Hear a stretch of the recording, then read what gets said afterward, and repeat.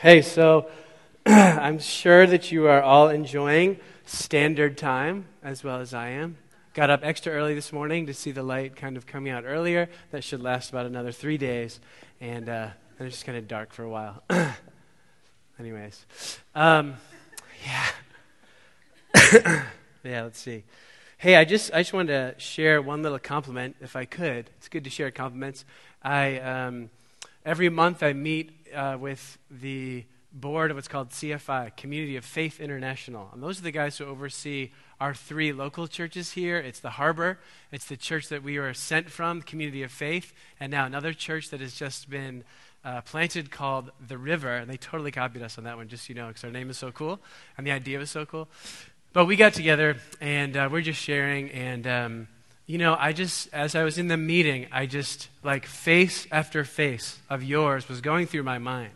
And as I thought of your face, yes, you, I just thought, I am so privileged to walk with these people here at the Harbor. The caliber of people that you are, your hunger for God, and us living life together, loving God together, proclaiming Jesus together is getting really fun for me. And so I just wanted to pass that on, that just so you know, I think about you often, and I love you, and we on staff, we love you, and I had someone say to me who hadn't been here for a few weeks in a row this week, I said, hey, where you been? I just want you to know we love you. I'm not here taking attendance, but I just am sad that we haven't seen you for a while. And his comment was, I didn't even know that you would note my absence, And I was like, dude, absolutely. I mean, listen, I can pretty quickly ascertain, believe it or not, maybe it's just teacher training, but like who's here and who's not, although I never had a class of 200, they're more like 30. But we love you. I just have to say on behalf of the staff, we love you, and we love walking with you, and it is just getting really good what's going on here. And a lot of it's because you guys are such high quality. So pat yourself on the back and say, I'm high quality. There you go. Cool.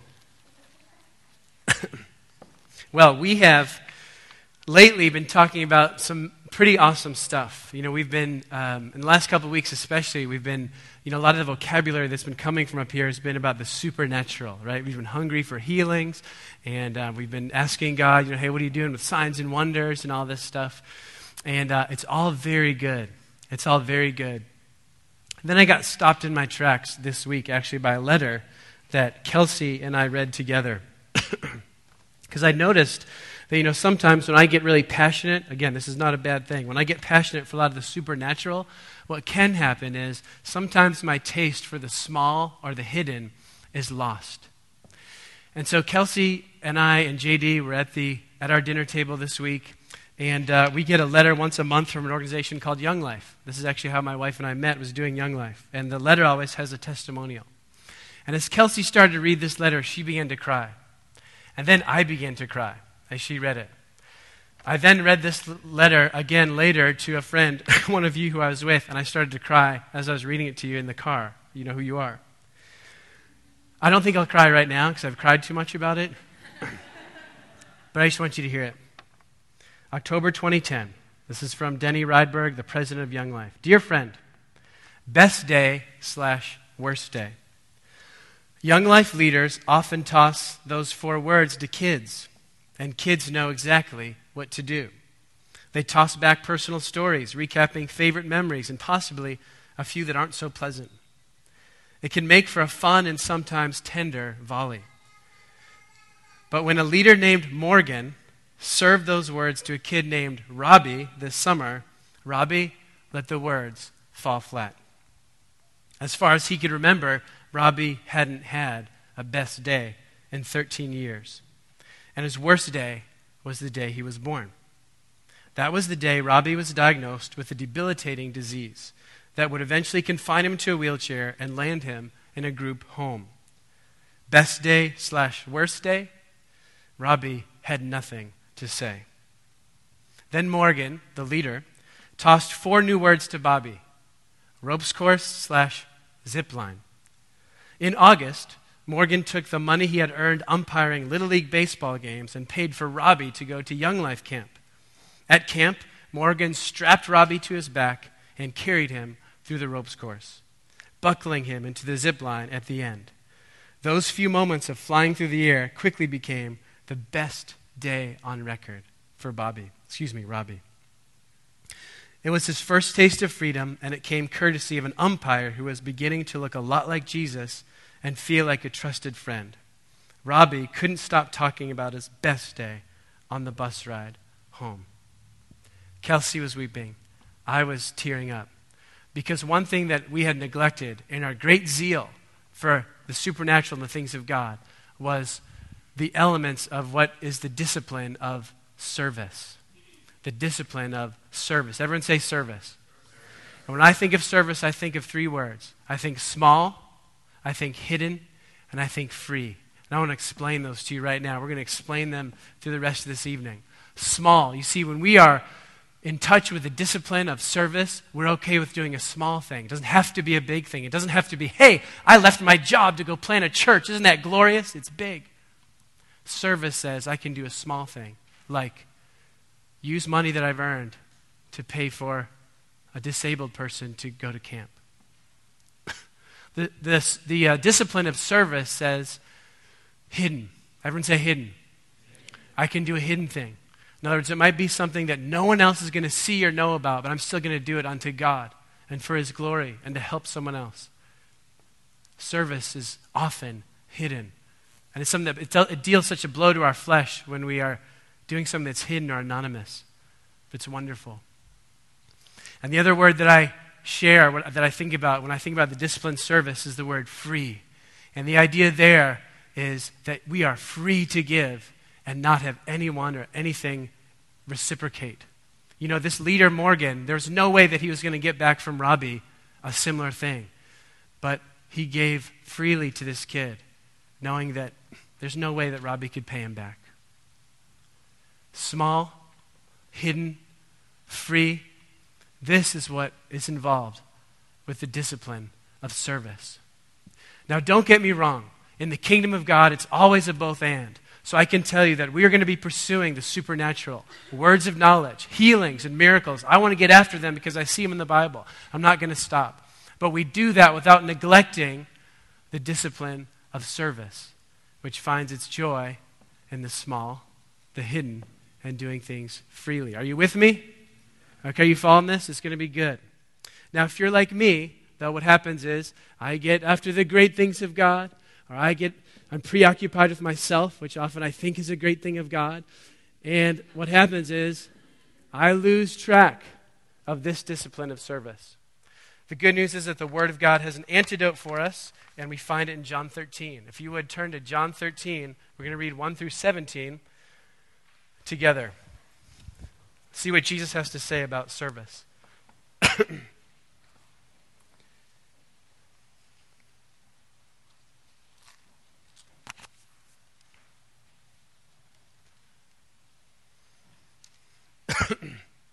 John 13, 1 to 17. There are Bibles in the pew in front of you if you want to grab those. Otherwise, some of the verses will be on the screen.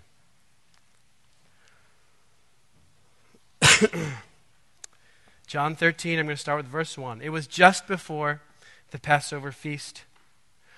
Jesus knew that the time had come for him to leave this world and go to the Father. Having loved his own who were in the world, he now showed them the full extent of his love. Now, if that's not a newspaper headline, I don't know what is. What's coming next is going to be really good, right? He said he's about to show them the full extent of his love. So let's all kind of eyes open, ears open. God, what are you saying to us tonight? Jesus showed them the full extent of his love. Let's see, how did he do it? The evening meal was being served.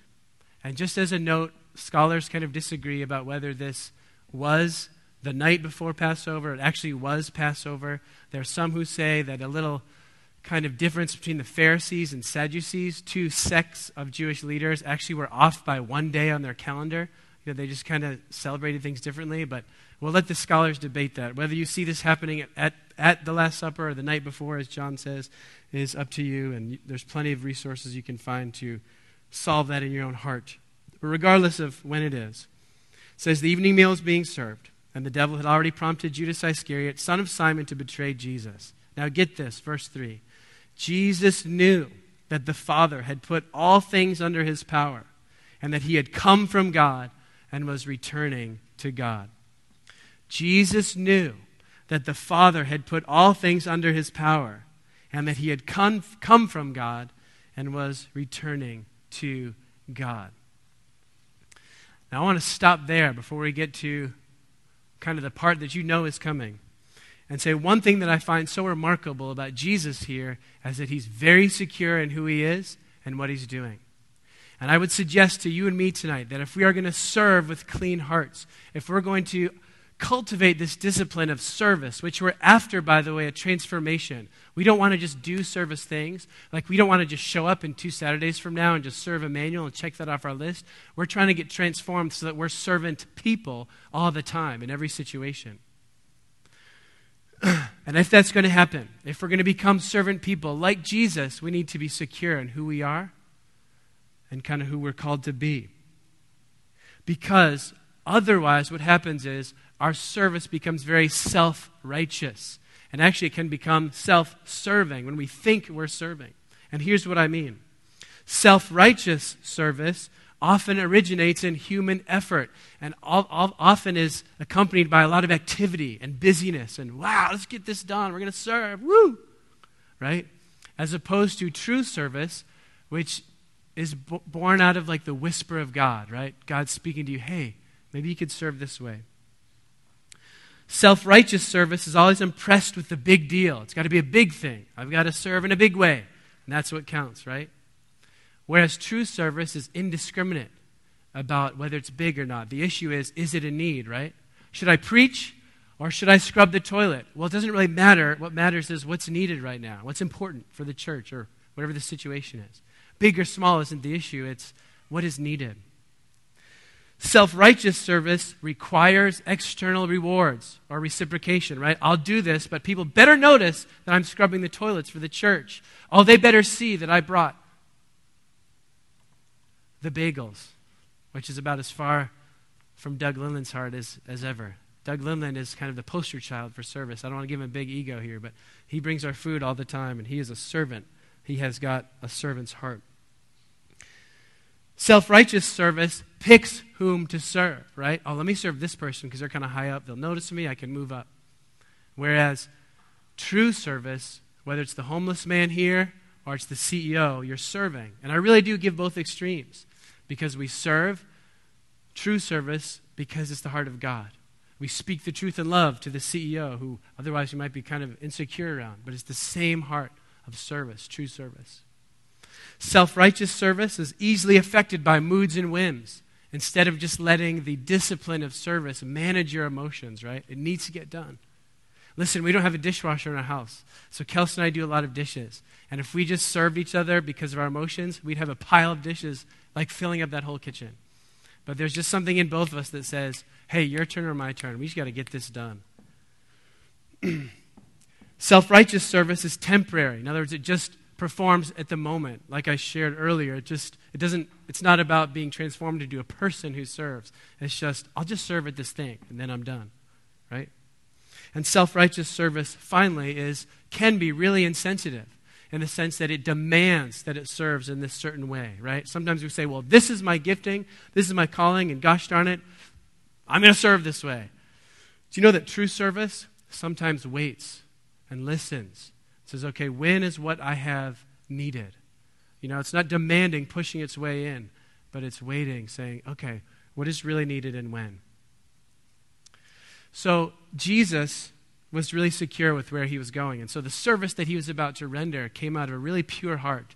And that's the model for you and me, that we get secure in who we are so that our service is true and not self-righteous.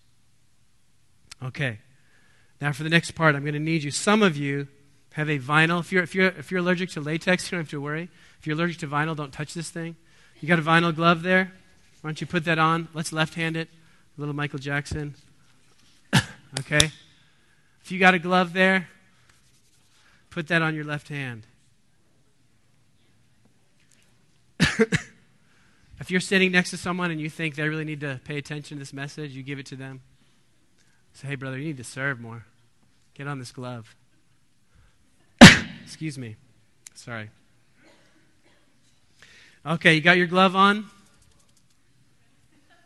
Sorry, I know the back, 10 rows. I don't have them. Sorry. Come to church earlier next time, all right? Okay, follow with me now, verse 4. So, Jesus, he got up from the meal, took off his outer clothing, and wrapped a towel around his waist.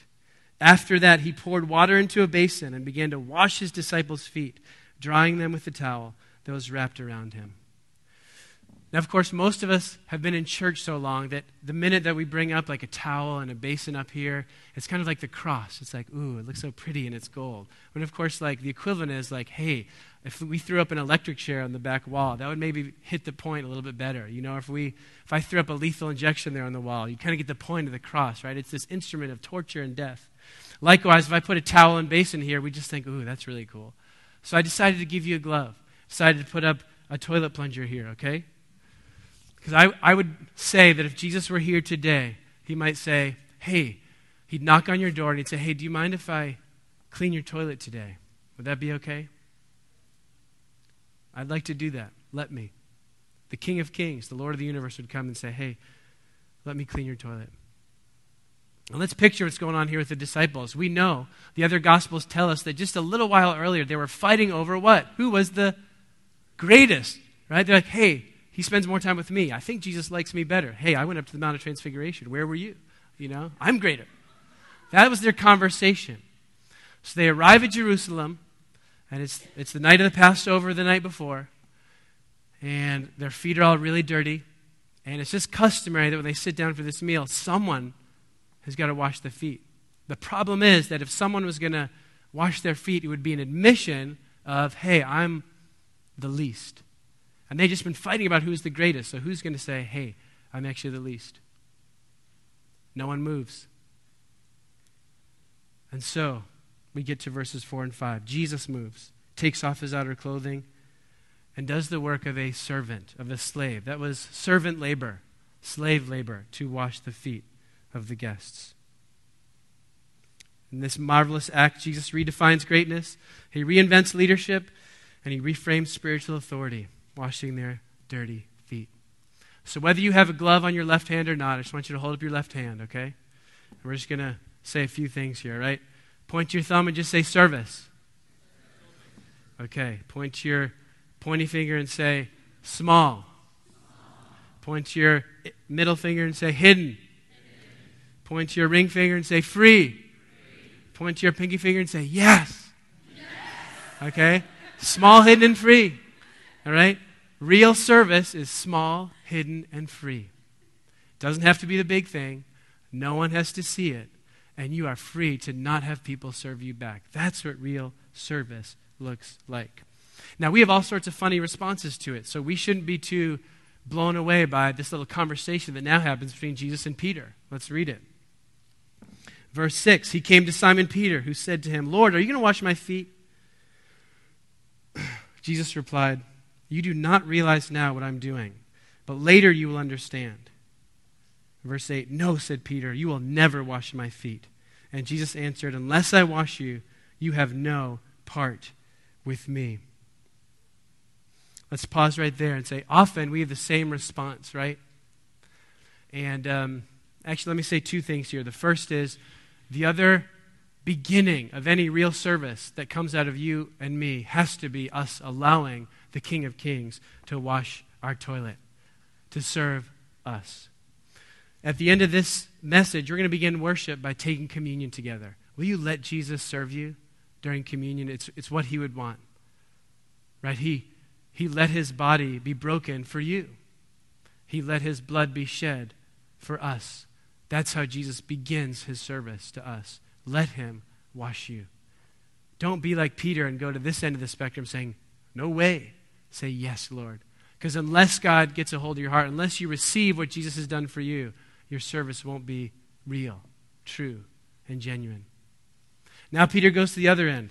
Watch this, verse 9. Then Lord, Simon Peter replied, not just my feet, but my hands and my head as well. Verse 10, Jesus answered, a person who has had a bath needs only to wash his feet. His whole body is clean.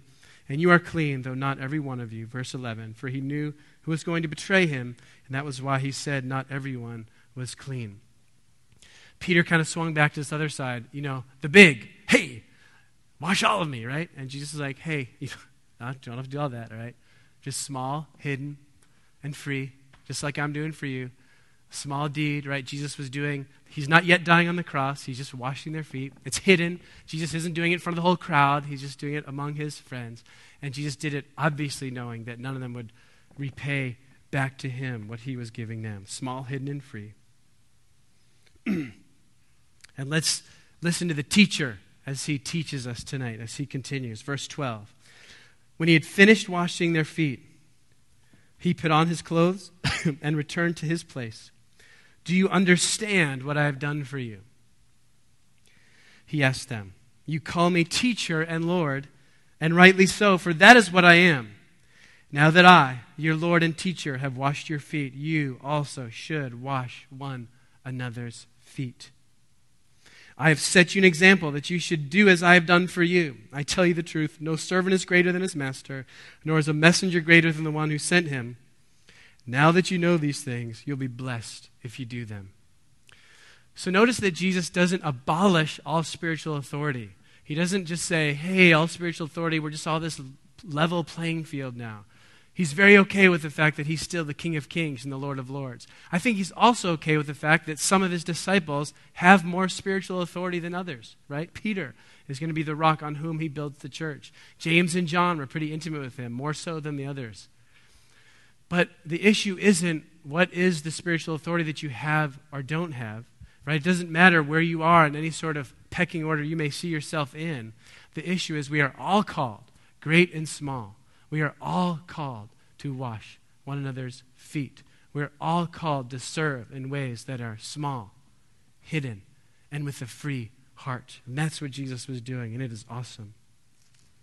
And I just love those. The words in verse 17 are so important for our church, right? Now that you know these things, you'll be blessed if you do them. Because if there's any lack on my part, and I'd say if there's any lack on the Harbor's part, if there's any lack on the church in North America's part, it's that we know a lot, but we do little.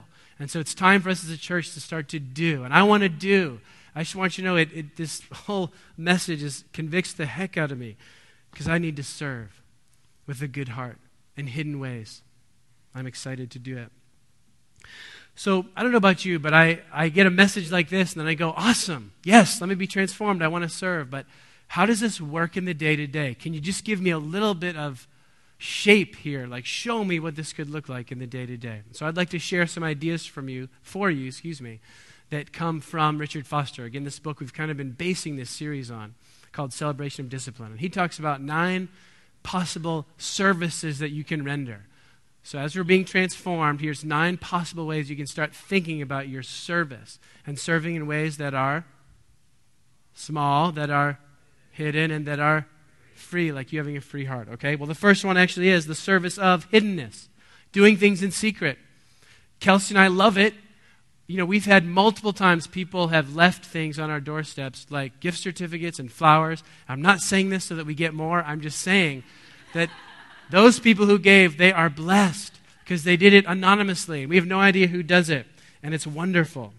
And it's so fun, and it deals such a blow to your flesh and your pride when you do something anonymously in hiddenness. Try it once. Serve your roommate. Do the toilet like without them asking. Watch what happens. Watch how the kingdom of heaven shows up in your apartment in a glorious way. Another thing is the service of helpfulness in small things. And I think our church is getting pretty good at this. The service of helpfulness in small things. I'm just going to read a quote from Dietrich Bonhoeffer. His book, Life Together, talks about Christian community. He says this. He says, another service that one should perform for another in Christian community is that of active helpfulness. This means, initially, simple assistance in trifling external matters. There is a multitude of these things wherever people live together. Nobody is too good for the meanest, meaning lowliest, service. One who worries about the loss of time that such petty outward acts of helpfulness entail is usually taking the importance of his own career too solemnly. Can anyone say, sorry, is it just me? It hits me here. Wow!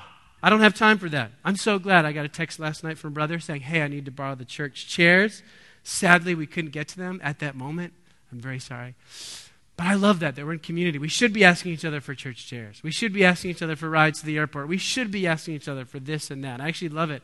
I just love it when people ask me for rides to the airport. I can't always do it, but I was really blessed that someone felt that free to go, so to speak, right to the top and ask for a ride to the airport. Thank you. It's awesome. And I'll never be beyond bringing you to the airport. I hope, as long as we're just a one-car family, so we'll try to do it, but can't always do it. Amen. I'm so glad. I don't need that example. Okay, cool. Another service that we do is the service of, guarding the reputations of others. Because if we don't get good at this right now, I'm going to tell you, it will poison this church. It will destroy the church if we don't figure out how to not gossip. And if we don't figure out real quick, if someone comes to me and starts complaining to me about Pastor John, I'm going to stop them right there and say, hey, if you've got a problem with Pastor John, you go to Pastor John. And that hasn't happened because Pastor John's a good pastor. But should it happen, I'd say, hey, I don't want to hear this right now. You go to him if you got a gripe. I'm going to guard his reputation. Frankly, he's a good friend, a good brother, and a good pastor. All right? And we need to do that with each other. Okay? We need to guard each other's reputation. I'm sure you know 10 things that I've done wrong. I'm sure you know 30 things of how I've sinned. Awesome. Tell me. But don't tell 30 other people about it. You know? Are you guys with me on this?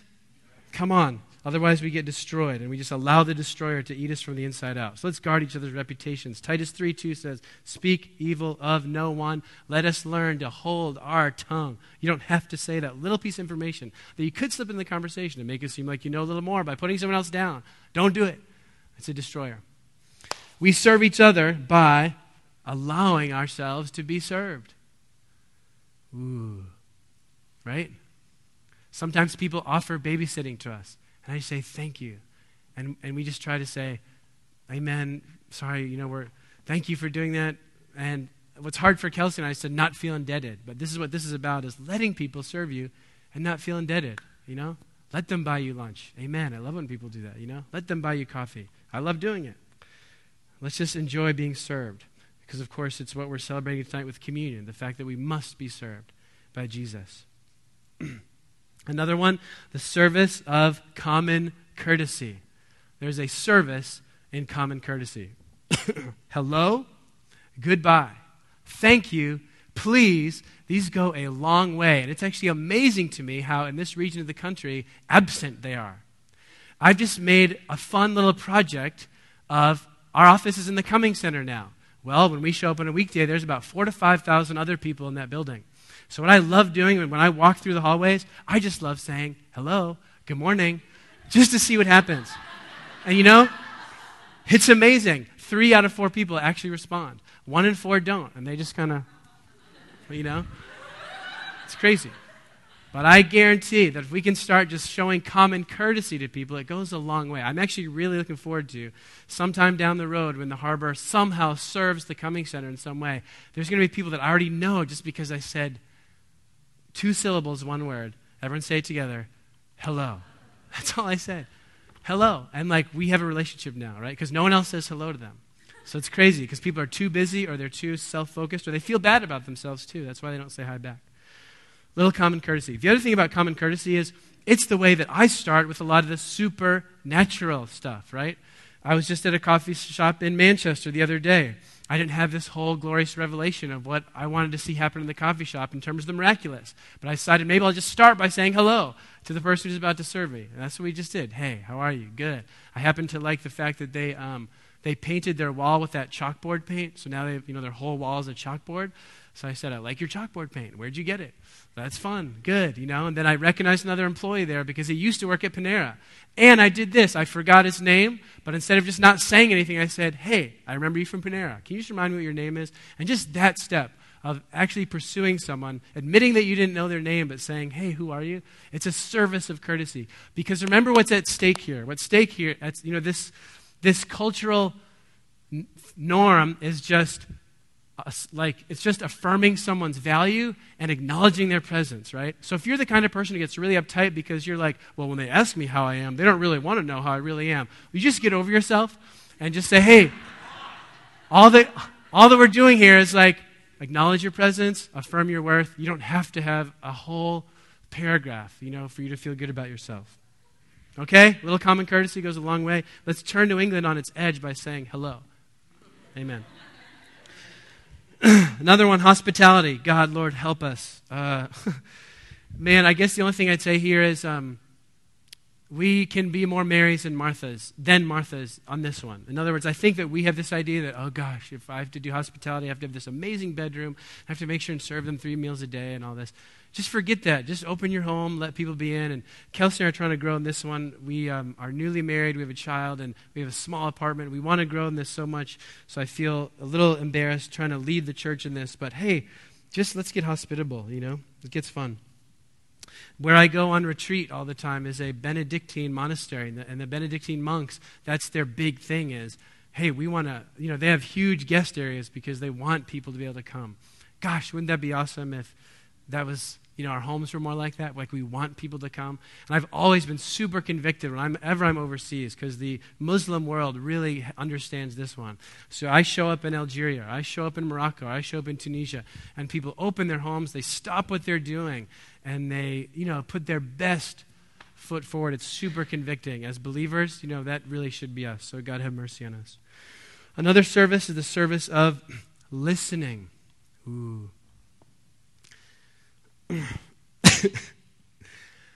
I'm starting as best I can. Actually, the video that John showed 2 weeks ago, although you guys remember John's rifling through the cupboards, and there's a college student, Jeff Ryan, is pouring out his heart about how his family is falling to pieces, and John is not there, So we laugh at that, and although I'm usually not rifling through cabinets, I can tell you there's times when I'm sitting down looking at someone, but my mind really is elsewhere. And you can tell by all my bodily tics, if I'm shaking my legs and tapping the fingers and all that. What I'm trying to do is I'm trying to slow my body and my soul down so that I can look at someone in the eye and listen to what they're saying and not prepare my next response. That's how you know you're active listening. Stop preparing your next response to what they're saying and just listen until they're done. And don't interrupt. And God have mercy on me. This is another one where I need to get on my face because I have problems. I'm trying to change them. So, cool. A few others. Service of bearing one another's burdens, right? We want to weep when others weep. We want to rejoice when others rejoice. And especially a lot of you who are in the helping professions, you can learn from Jesus how to receive other people's stuff, but go with them to the arms of Jesus and not let it bring you down. It's something that we can learn together in the helping professions. And lastly, I'd say there's this service of sharing the word of life. Let me explain this. Most of you, many of you, all of you, have a great relationship with Jesus, and you have things that you are communicating to God, and He's communicating to you. And the idea behind this service is the idea of taking the time to unpack for a second what God is doing in your life for the sake of someone else. In other words, when someone does ask, hey, how are you doing? And they do mean it, and you have a few minutes, depending on the situation, be able to say, hey, I'm doing well. Here's what's going on in the church right now. And just kind of taking the moment to say, hey, here's what God's doing in my life right now, and I want to share a little bit with you. Because I guarantee that where you're getting life from God, that's going to help someone else. So like when someone does do me the courtesy of sharing with, like when I ask them how they are, like, well, hey, this is kind of what God's doing. It almost always is life-giving or convicting or helpful to me. But I know sometimes it's just annoying. Like on the other end, I can say, sometimes I don't feel like unpacking my life all the time, 10 times during the day. Especially, and what's the worst is, at the end of the day when I get home to Kelsey, and then Kelsey wants to hear a little bit about the day, and I'm like, okay, yes, I'm going to choose to unpack this because she's my wife, and because I want to share with her a word of life and not just say, everything's fine, honey. Can we eat now? That's not life-giving to her. So that's kind of the idea behind sharing the word of life. Like it's a courtesy, it's a service to share what God's doing. Amen? Amen.